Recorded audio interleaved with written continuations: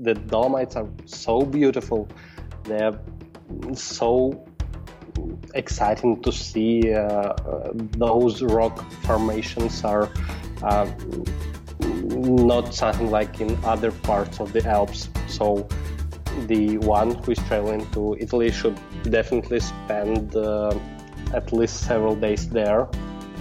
Episode 271, Hiking the Italian Alps with Denis Bulachenko. You're listening to the Adventure Sports Podcast, brought to you by 180 Tech. We talk with adventurers from around the globe to bring you the inspiration and motivation you need to get started in the outdoors or to keep you moving if you're already there. Now here's your host, Kurt Linville.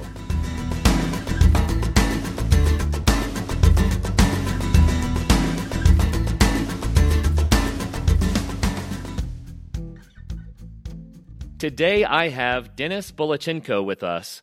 Denis grew up in central Russia, and he and his family moved to Italy near the Alps 2 years ago, and he has a fascinating job where he develops software for outdoor applications, which means that he gets to spend a lot of time doing testing by hiking in the Swiss Alps and the Italian Alps, and also in the Apennines in Italy. And so we have a cool show for you about international travel, about hiking in the Alps, and I'm really excited to visit with Denis about all this. Denis, welcome to the program. Nice to be here. Hello. So Denis, let's start out with a little bit of the backstory. You grew up in central Russia, and so what was that like? Oh, well, it was very, very much different than it is now. So Russia back then, it was very much like USSR. That was my childhood was when it just collapsed. Wow. And it was a big time of uncertainty. I lived in a small town in central Russia. It wasn't even Moscow, so the biggest dream for me was moving to Moscow and see all that life of big town, big city, all the opportunities there. So back then I dreamt of moving to the capital of Russia. We didn't have any kind of products diversity, like in any kind of products, food, electronics, whatever, outdoor gears. So it was kind of a boring life, I would say. But I think it made me a little bit stronger in some sense. And due to the biggest uncertainty and the Soviet collapse, I had probably only one option of moving to Moscow. It was to get into the military school where they provided food, a place to live, and fair good amount of money to live in Moscow. So most of the childhood I spent preparing for that military school to take my chance to get to Moscow. So military school was your ticket into the big city. Yeah, exactly. Oh, that's wild. And so I assume after military school, did you have to do some time in the military? Yes, I was obliged to spend at least 5 years there. So yeah, I was. And then after that, what led you to move to Italy with your family? It's a fascinating story. Yeah, well, it's a very long story because after working for government, for military, I wasn't allowed to travel outside of Russia. Back then, I was allowed to visit Ukraine, Belarus, and some former Soviet countries which had visa-free travels. So I spent all those years traveling Russia. So I was on Far East, Kamchatka, Vladivostok, in Siberia, Lake Baikal. I spent a lot of time in Russian South, Caucasus Mountains. It was like Black Sea.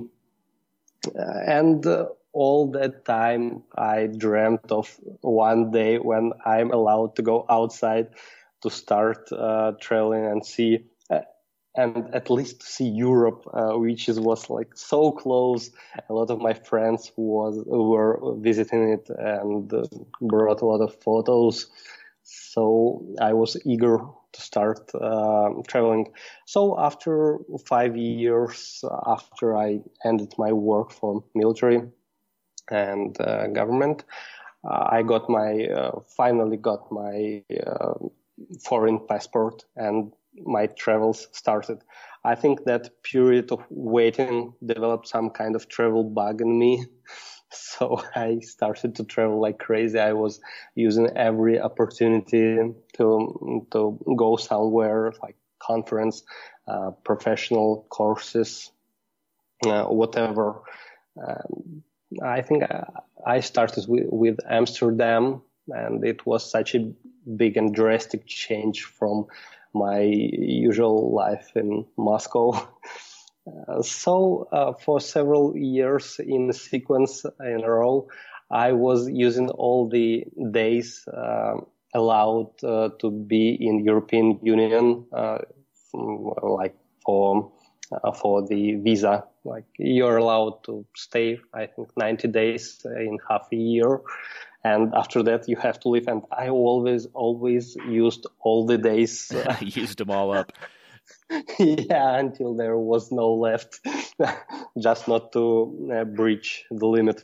So you said that Amsterdam was a big contrast to Moscow. In what way? What was had the biggest impact on you? Well, there were two things. I think first one was the canals, and like walking there on a shiny day with sun.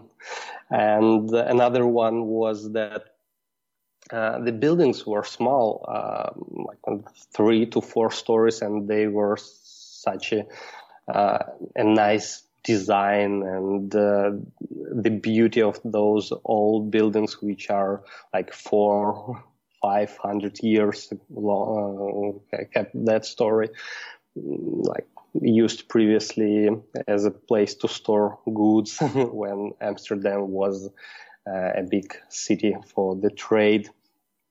Such a long history of the place, it usually struck you when you walk the streets of a city which has several hundred years of history, and a lot of events took place there. It made you change a lot, because in Russia and in Moscow particularly, most of the buildings are probably 100 years old, and they are not in a good shape. Of course, you could find some really interesting pieces, palaces, and many other places, but that a lot of change. And another one important thing was that there were more bicycles in Amsterdam than citizens of Amsterdam. Right. It looks like everyone has at least 2 of them. Right. Well, that's fascinating. So then, what led you to Italy? I and my wife, when we got a child, we understood that it's pretty important to spend some time on a beach with a child to make her learn to swim and to get some vitamins. Because in Russia it's much colder and the climate is very much different. So you need a lot of energy from summertime. So we got our energy in Greece and southern Italy. And at one moment of our travel, we actually liked and now like a lot car trips. We do them pretty regularly. While driving through Italy, we thought maybe that would be great to live here and be kind of closer to all the interesting destinations which we are interested in. So like closer to the beaches and to the mountains. So that idea was like a small spark, but it developed pretty fast. I think in 1 week after our return with that idea in mind, I submitted documents for Italian visa, and to my surprise, to my biggest surprise, they accepted it almost immediately. So, wow. Yeah, it like took just several weeks or maybe 1 week, and I was free to go there. And it was like, okay, we are allowed to live there. What's next? So that was a huge change. Are you allowed to stay in Italy indefinitely now on your visa? Is it a work visa? It's a work visa. I am allowed to work there and to work on my own projects, and I have to extend it. But the process is pretty much automatic. So I just have to submit documents in the end of the year that I have enough funds to make a living there, and that's okay. And that's it. So probably they might extend it and make it, for now it's called temporary visa, temporary right to stay, but I think in a year or two I would be allowed to get permanent residence. Right. You know, it's fascinating to me, Dennis, is how much the times have changed, how wonderful it is that now you're able to go be in Italy and live there with your family when, boy, just even a generation ago, no one was allowed in or out of the USSR. And so now you have the opportunity to go and see the world. It's a beautiful thing. Yes, it's one of the most popular discussions with my family, with my parents. So they are so excited that like now they are also allowed to go outside. And like just 20 years ago, almost no one was allowed to. Yeah, well, that's fantastic. I love the fact that the world has become a friendlier place, you know, for Russians and also for people that want to visit Russia. I think that's wonderful. But let's talk a little bit about Italy now. You've had 2 years of exploring the Italian and the Swiss Alps. So what is that like? It was such a huge excitement.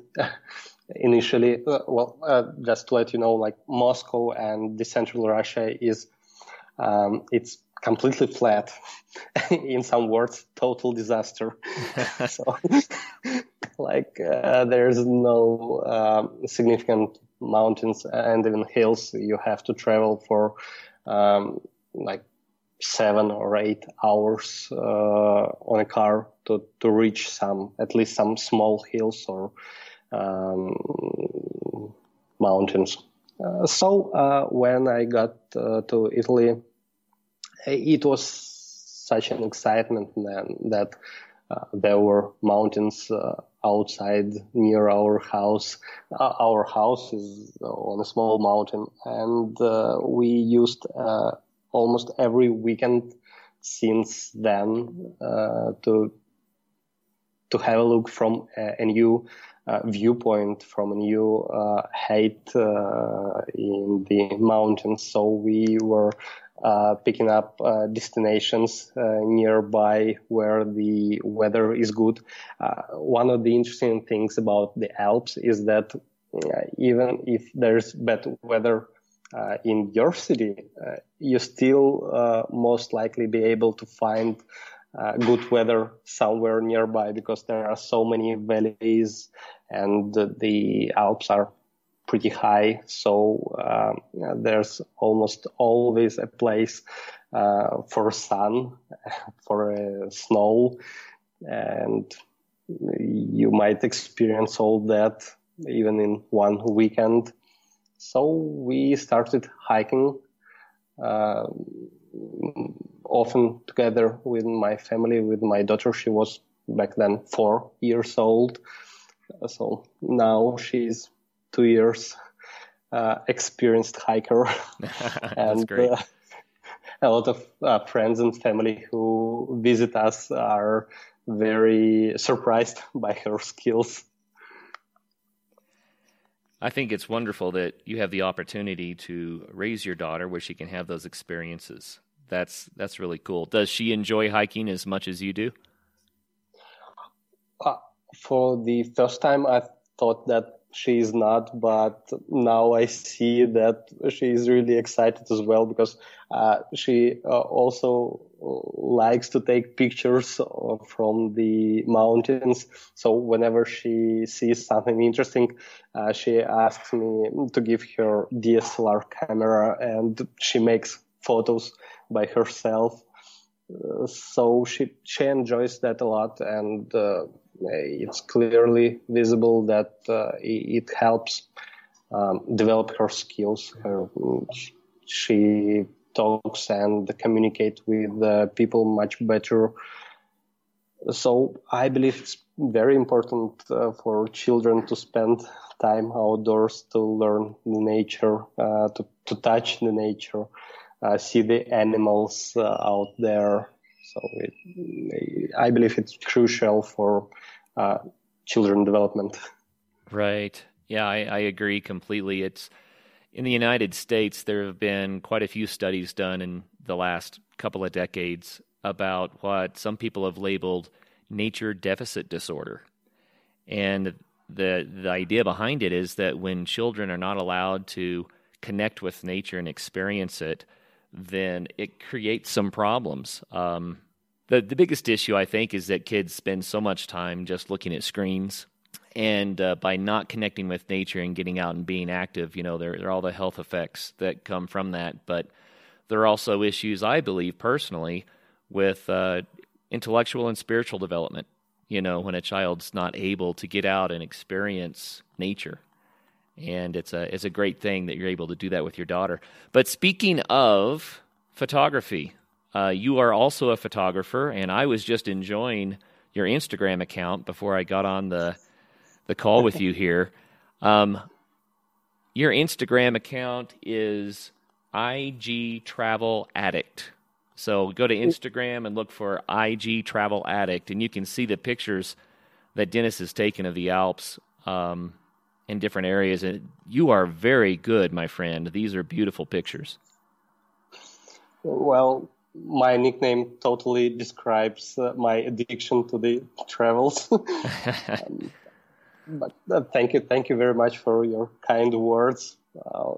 I was developing my skills, and still I think I'm pretty amateur in that, but I attribute all that to the beauty of surrounding places here.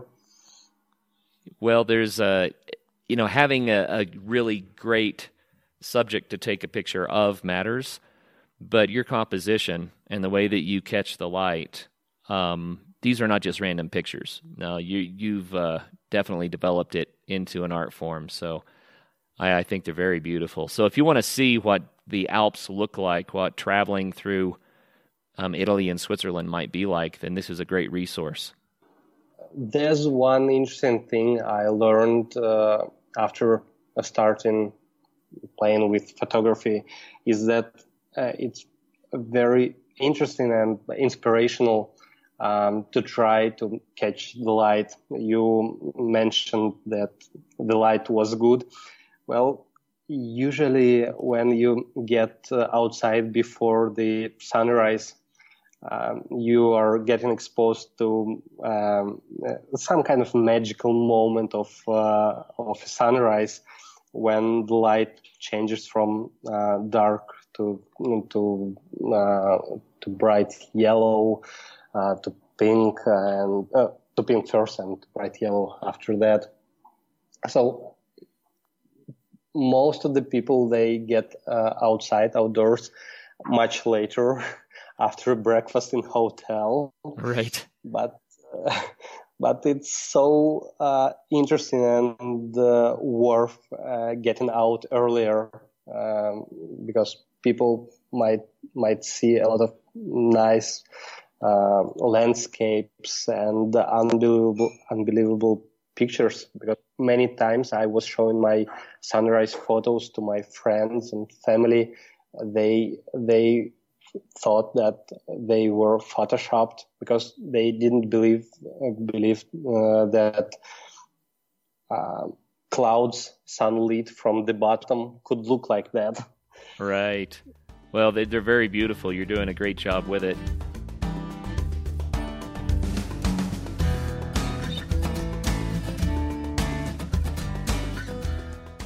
Bentgate Mountaineering, located in Golden, Colorado, has been outfitting backcountry travelers for the last 20 years. Spring has sprung, but there's still a lot of great skiing in the backcountry, and it's prime time to check out the latest in alpine touring, telemark, NTN, and split boarding gear. Bentgate carries the premier brands including Black Crows, DPS, Dynafit, G3, Icelandic, K2, Rocky Mountain Underground, Rosignol, Solomon, Voli, Never Summer, and Jones. With more people in the backcountry than ever, it's crucial to be prepared. Bentgate has the latest in avalanche safety gear, from beacons to airbags. Come in, and they will set you up with the proper gear and point you in the right direction to educate yourself on snow safety. If you don't own the gear, Bentgate offers a full range of rental and demo equipment, including the latest skis, boots, split boards, beacons, shovels, and probes.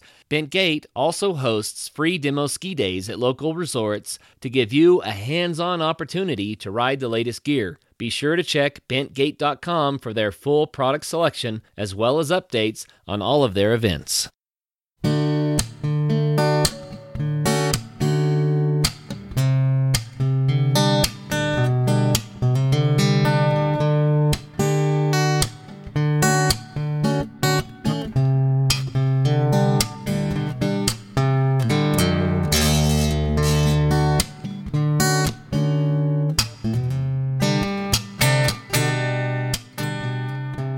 You do a lot of hiking in the Alps. I mean, looking through these pictures and just really enjoying them. But how often do you hike now? I still try to keep the pace and to go at least once a week. And due to my work, I usually spend one work day there as well. So it's like two days in a week. So how has hiking impacted your life? At the Adventure Sports Podcast, we're always telling people to get out there and have some fun, to try something new, to take up a hobby that gets people into the outdoors and helps them to be active. And we believe there are a lot of benefits for that. So you're hiking regularly now, once or twice a week at least. How has that improved your life? I believe the changes are very significant. Recently, I read an interesting sentence, like people report that they feel significantly happier outdoors than they do indoors. But still, we spend less than 5% of our waking hours in nature. So in that sense, hiking and regular hiking made me significantly happier. That's for sure. And for me, time outdoors is some kind of inspiration, motivation, and relax. So I got energy from there, and it's much easier to overcome all the issues and struggles and all the hard things in our world, like stressful times when you spend time outdoors, because you kind of unplug from all the worries and the beauty of nature just recharge you. Yeah, no doubt about it. Man, I'm still scrolling through these pictures, and the more I look, the more I see. It's just wonderful. So make sure you do go to Dennis's Instagram account and look at this stuff. IG Travel Addict, really, really cool. So, Dennis, you are also working on a really cool smartphone app, and I've been wanting this smartphone app for many, many, many years. So tell us about that. Yeah, definitely. During my hikes, almost all the time, I was interested to understand what those mountains which I see are. So how to get there, what is there, what are the trails nearby. But all those start with understanding what that mountain is. So I needed a way to find out what should I Google later when I get back from a hike. So the idea came that why I don't make an app which would overlay map information on top of the camera screen, so I wouldn't have to try to understand how that map is translated into my coordinates. So the idea came to make an app which would highlight and label all the mountains visible on the camera screen. So we started working on it, trying to understand what current smartphone capabilities are, and it appears that those capabilities are pretty decent, and it's pretty easy to answer the question what that mountain is using a piece of technology which would translate all the coordinates of your phone, of your location, and a map of nearby mountains onto one screen. And since then, we started testing it. So I spend a lot of time outdoors, pointing my camera on different mountains and trying to find flaws in the app. And I still do. Every time I go out, I try to find the bugs there. And sometimes I'm successful in that, and we fix them pretty fast. Well, it's really neat. I got to do kind of a demo with your app earlier, and it's fascinating to be able to, I guess I would describe it like this. If anyone has used Google Sky, where you can point the phone at the sky and identify what the stars are that you're seeing in the direction that the phone is pointed, so you can see the constellations and where the planets are and all that. It's really a fascinating thing. Then you're doing the same sort of a thing for the mountainscapes. So you can point the phone at the mountain and get the information that you're looking for. And I think that's amazing. I don't know how many hundreds of hours I've spent staring at maps, trying to trace the two-dimensional surface on the map in the right direction to sort out what mountain it is that I'm really looking at and to get oriented and all of that sort of thing. So I've always wanted something like that where I could just, point something at the mountain and find out what it is. So that's what you've built. Yeah, exactly. That is really, really cool stuff. So I can't wait until it is out and available for everyone to use. When do you expect the app to be prime time ready? Well, I think the Android version should be out in 2 weeks from now.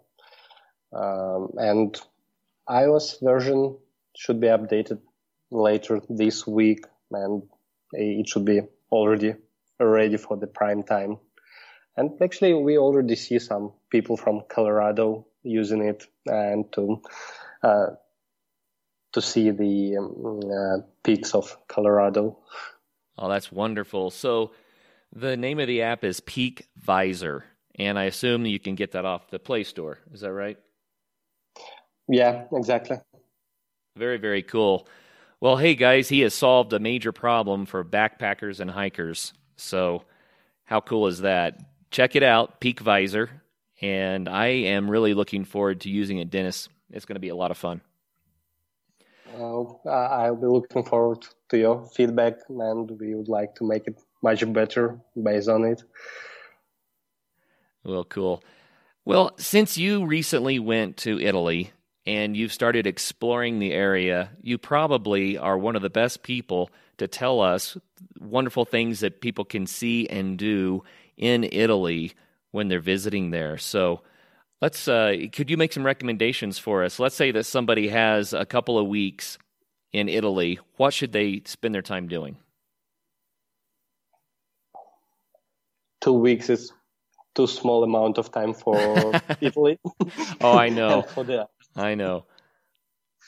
Well, but I'll try to make some suggestions, and I'll go through my most interesting for me personally region is northern Italy. So I would start with the Dolomites. Very often people discuss what's the most beautiful part of the Alps is, and what's the most beautiful Alpine country is, and they can't get to agreement because usually people suggest Switzerland, but due to the Dolomites, they are not able to get to agreement because the Dolomites are so beautiful. They're so exciting to see. Those rock formations are not something like in other parts of the Alps. So the one who is traveling to Italy should definitely spend at least several days there and to try at least one hike there. Usually they are so exciting. So it's even hard to describe. Like, it's one of the most beautiful mountains in the world, and it's definitely can't be missed. Probably it's better to do the hike near the lakes. There are many mountain lakes in the Dolomites. One of the most popular is Lago di Braies, Braies Lake. It's very beautiful alpine scenery there, and a very interesting trail to follow. So after that, I would go to the Lake District of Italy. It's called so because there are several lakes. Lake Garda Lake, Lake Maggiore, and Lake Como. Probably you might have heard about Lake Como because very many Hollywood actors have their villas there. Right. So it's kind of popular destination due to beautiful scenery there as well. So I would I would spend several days there and take a couple of hikes on the mountain ridges there. The most interesting thing about that is you might go on a mountain ridge and you would see one big lake on one side and another big lake on another side. And again, it feels like very, very special place with something not usually seen in other places, like big lakes. After that, I would probably spend some time in Valley d'Aosta. It's popular because the highest peak of the Alps, Mont Blanc, Italians call it Monte Bianco on their manner. It's located there on the border with France. So again, it's very, very nice scenery. The highest peak of the Alps is there. Some glaciers as well. And one of the postcards of the Alps. Matterhorn is also there nearby on the border with Switzerland. So that's the region where you could get a lot of impressions and new feelings of mountains in pretty short period of time. And after that, I would travel a little bit north to Switzerland to see Interlaken. Interlaken is a small village between two lakes, and one of the lakes is of a very, very bright azure color. So when you look at it from the top, from the mountains, it feels like something not from the earth, because the color is so bright that physical phenomena is called glacier flower. So a small pieces of stone is being smashed by moving glacier, and that particles of stone they go into the lake through the mountain river, and they make a color of so bright azure color, and it's something unbelievable. One of the photos is from one of my most favorite photos and most popular ones is from there. And I don't mention all the medieval castles out there on the shores of the lakes. So they would spice up your journey. Wow, that's neat. I would love to go there. I have made it almost to the area that you're talking about when we were traveling in Europe, but I didn't get to go to the places that you're talking about. So I'm going to have to add that to my list. I think it sounds wonderful. So when you go hiking, what kind of distances are you doing? It sounds like you must be covering a lot of ground. Usually I try to do one-day hiking. I start, as I mentioned earlier, a little bit earlier than sunrise. So I usually start at 5 a.m. And depending on my planning skills, I end up after 20 or 30 kilometers. But sometimes I happen to do 50 kilometers a day. It's probably better to tell it in miles. No, that's fine. 50 kilometers is a long way. So 50 kilometers, that would be about 30 miles. Yes, wow. But usually that due to bad planning. That's some long hiking. So if people wanted to visit and do some of the hikes that you're talking about, I assume that they could go as far as they want to, but how far do people need to go to get to experience the views and the sights that you think are really worthwhile? There are so many different hiking trails, so you might see all that beauty in 5-kilometer hike.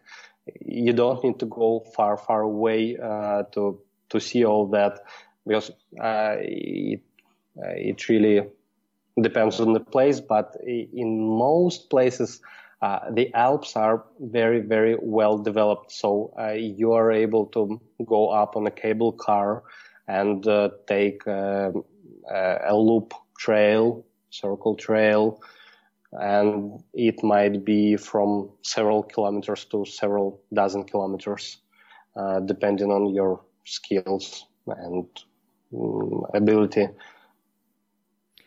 Well, that's something that's really unique about the European Alps. In Colorado, for example, the mountains really aren't that accessible unless you're willing to hike a good distance, right? But what you're saying is that where you are, you can almost always find a way to get up to a location where you can get the big views, and the technology has opened up the accessibility for the Alps. Yes, exactly. And I think, at least in Switzerland, most of the peaks are truly accessible. Like you're able to get there on a wheelchair.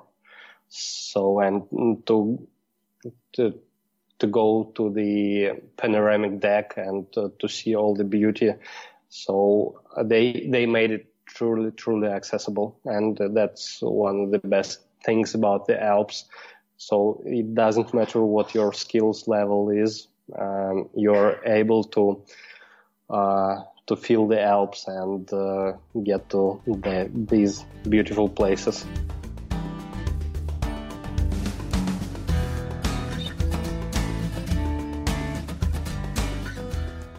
The 180 Flame is the ideal alternative to bulky and fragile gas-burning camp stoves.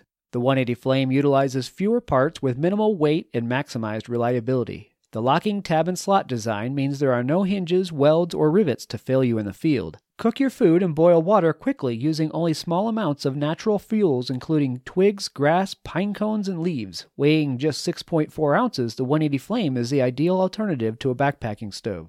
You can find your new flame at 180tac.com or a retailer near you. 180 Flame. Think big, pack small.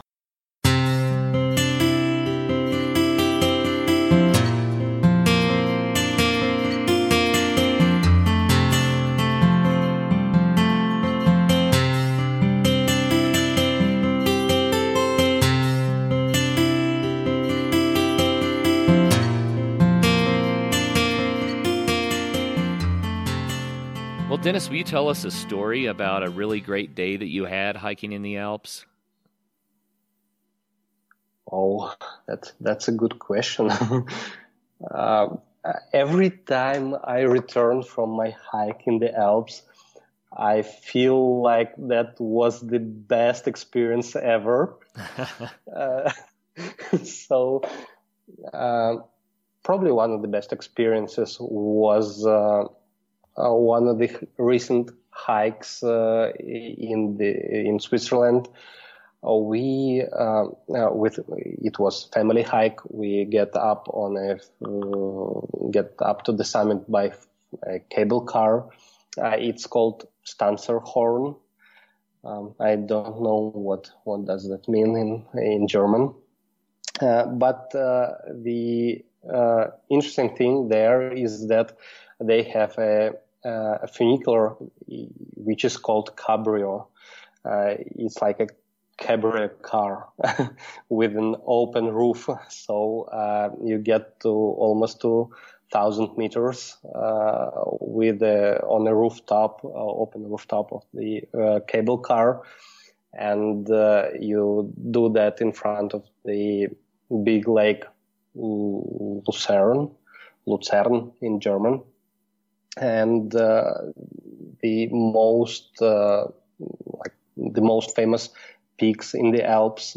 So you see all that snow-covered peaks, the bright blue lake, green hills of central Switzerland, and all that from an open cable car. And of course, at the top there's an interesting circle trail, so you could go around the summit.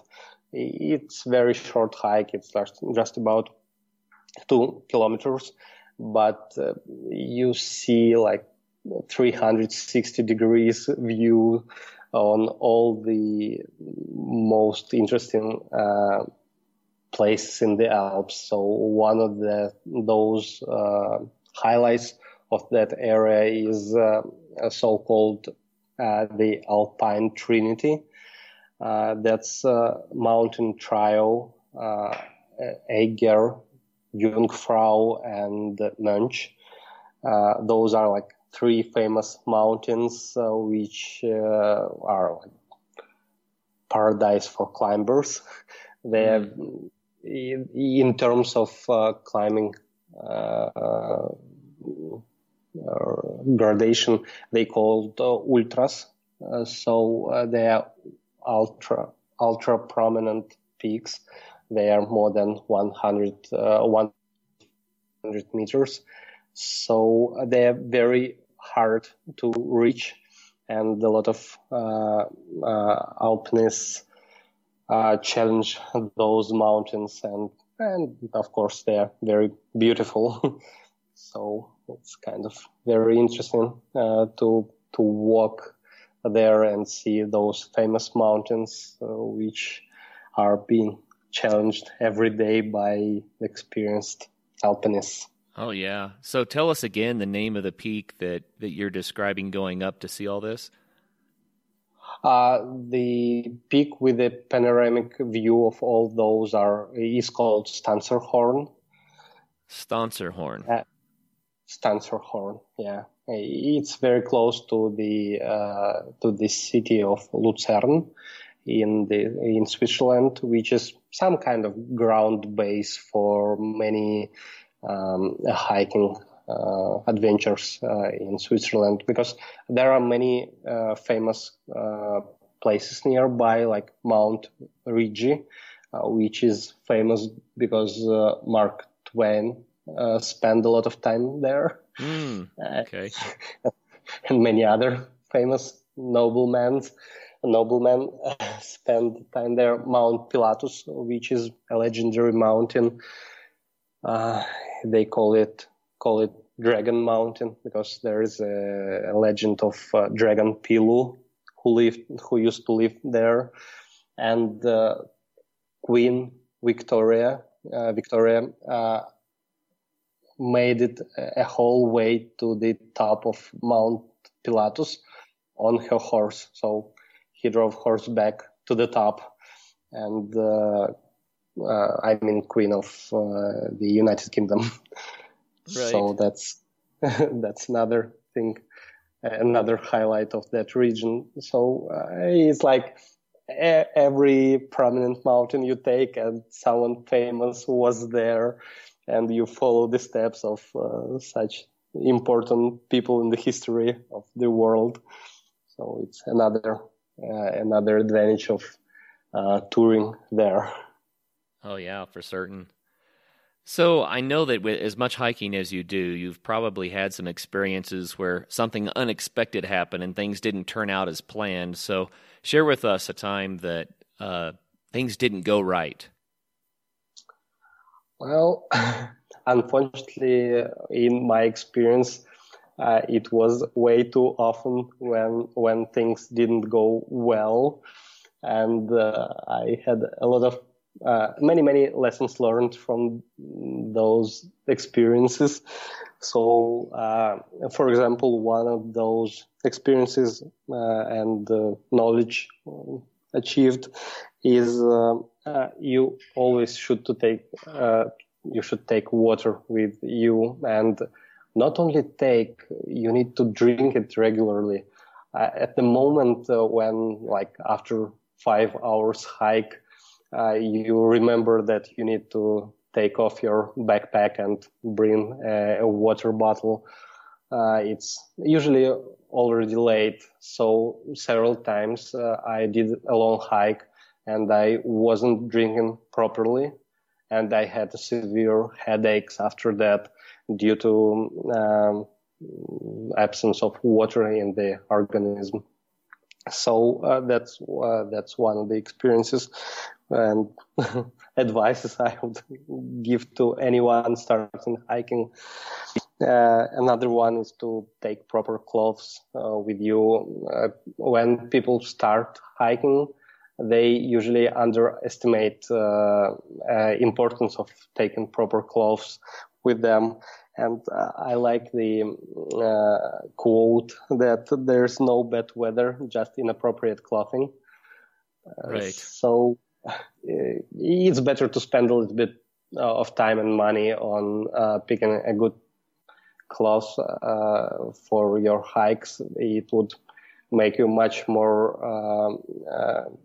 convenient outdoor. So that's another thing. One of the interesting things I learned from your podcast about avalanches. Right.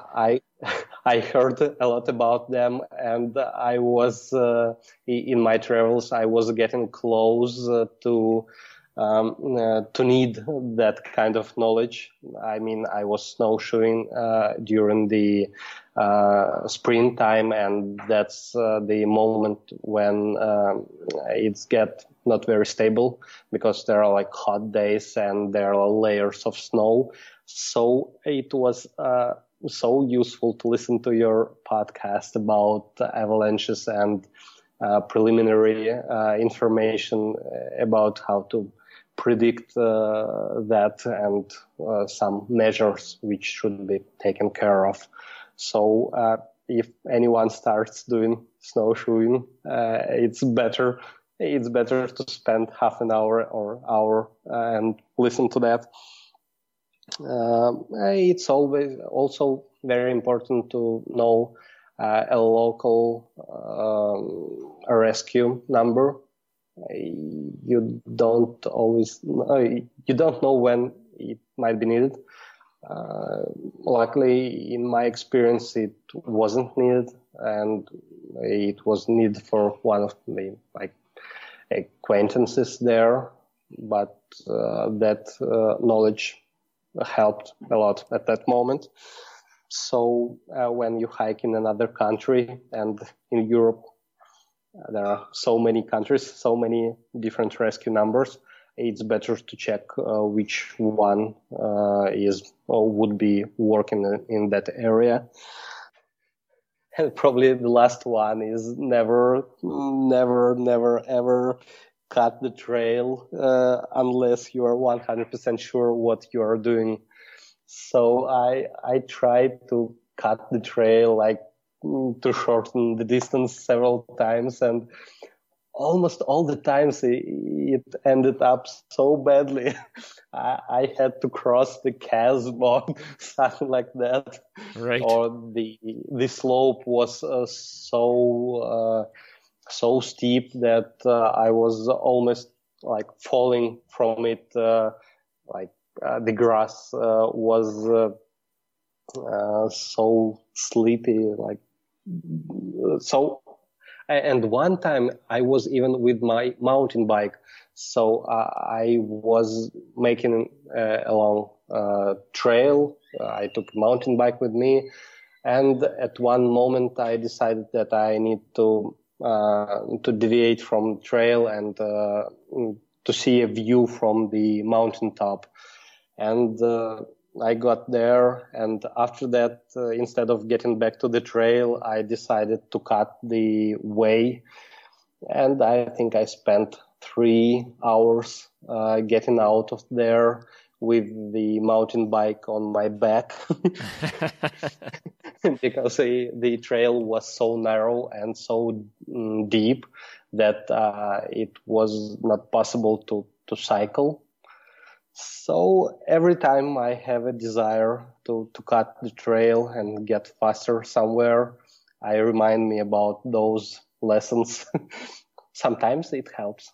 Yeah, no doubt about it. I have visited with a few different people about hiking off trail and ways to do it respectfully so you take care of nature and that sort of thing. And it can be done. But what's interesting about that is most people walk about, if they have a pretty good pace, they can cover about 3 miles in an hour when they're backpacking or hiking. But when you step off trail, it can turn into less than 1 mile in an hour, or sometimes 2 hours for 1 mile. So it can get pretty crazy really, really fast as soon as you're off trail. So it's just something to think about. If you're unfamiliar with what that's like, you better plan accordingly. Yeah, totally. Well, Dennis, thank you so much for coming on the Adventure Sports Podcast today and sharing with us what it's like to grow up in Russia, to live in Moscow, to move to Italy, and then to explore the Alps. There are not a lot of people that can tell that story, I don't think. So we appreciate your time today, and thank you so much for sharing with us some of your places that you think people should go to enjoy the Alps in Italy and Switzerland. So we appreciate that very much. Thanks for having me. It was a real pleasure to me to share all that with the listeners. So I'm very, very happy that I had the opportunity. Oh, it's our pleasure too. And One more time, if people want to see all the pictures, which are amazing, you need to go do this. It's IG Travel Addict, and that's the Instagram account. And then the Peak Visor app that would allow you to use your phone to identify mountain peaks. I can't wait to play with that one some more. Well, Dennis, I certainly look forward to getting to the Alps to experience all that you described today. Thank you very much for being our tour guide, and for all of the listeners out there, thank you very much for listening, and remember, until the next show, get out there and have some fun. Coming up on Thursday's episode, Jamie Kurtz is here to talk about her world travel experience and how to get the most out of your trip. So until the next episode, get out and have some fun.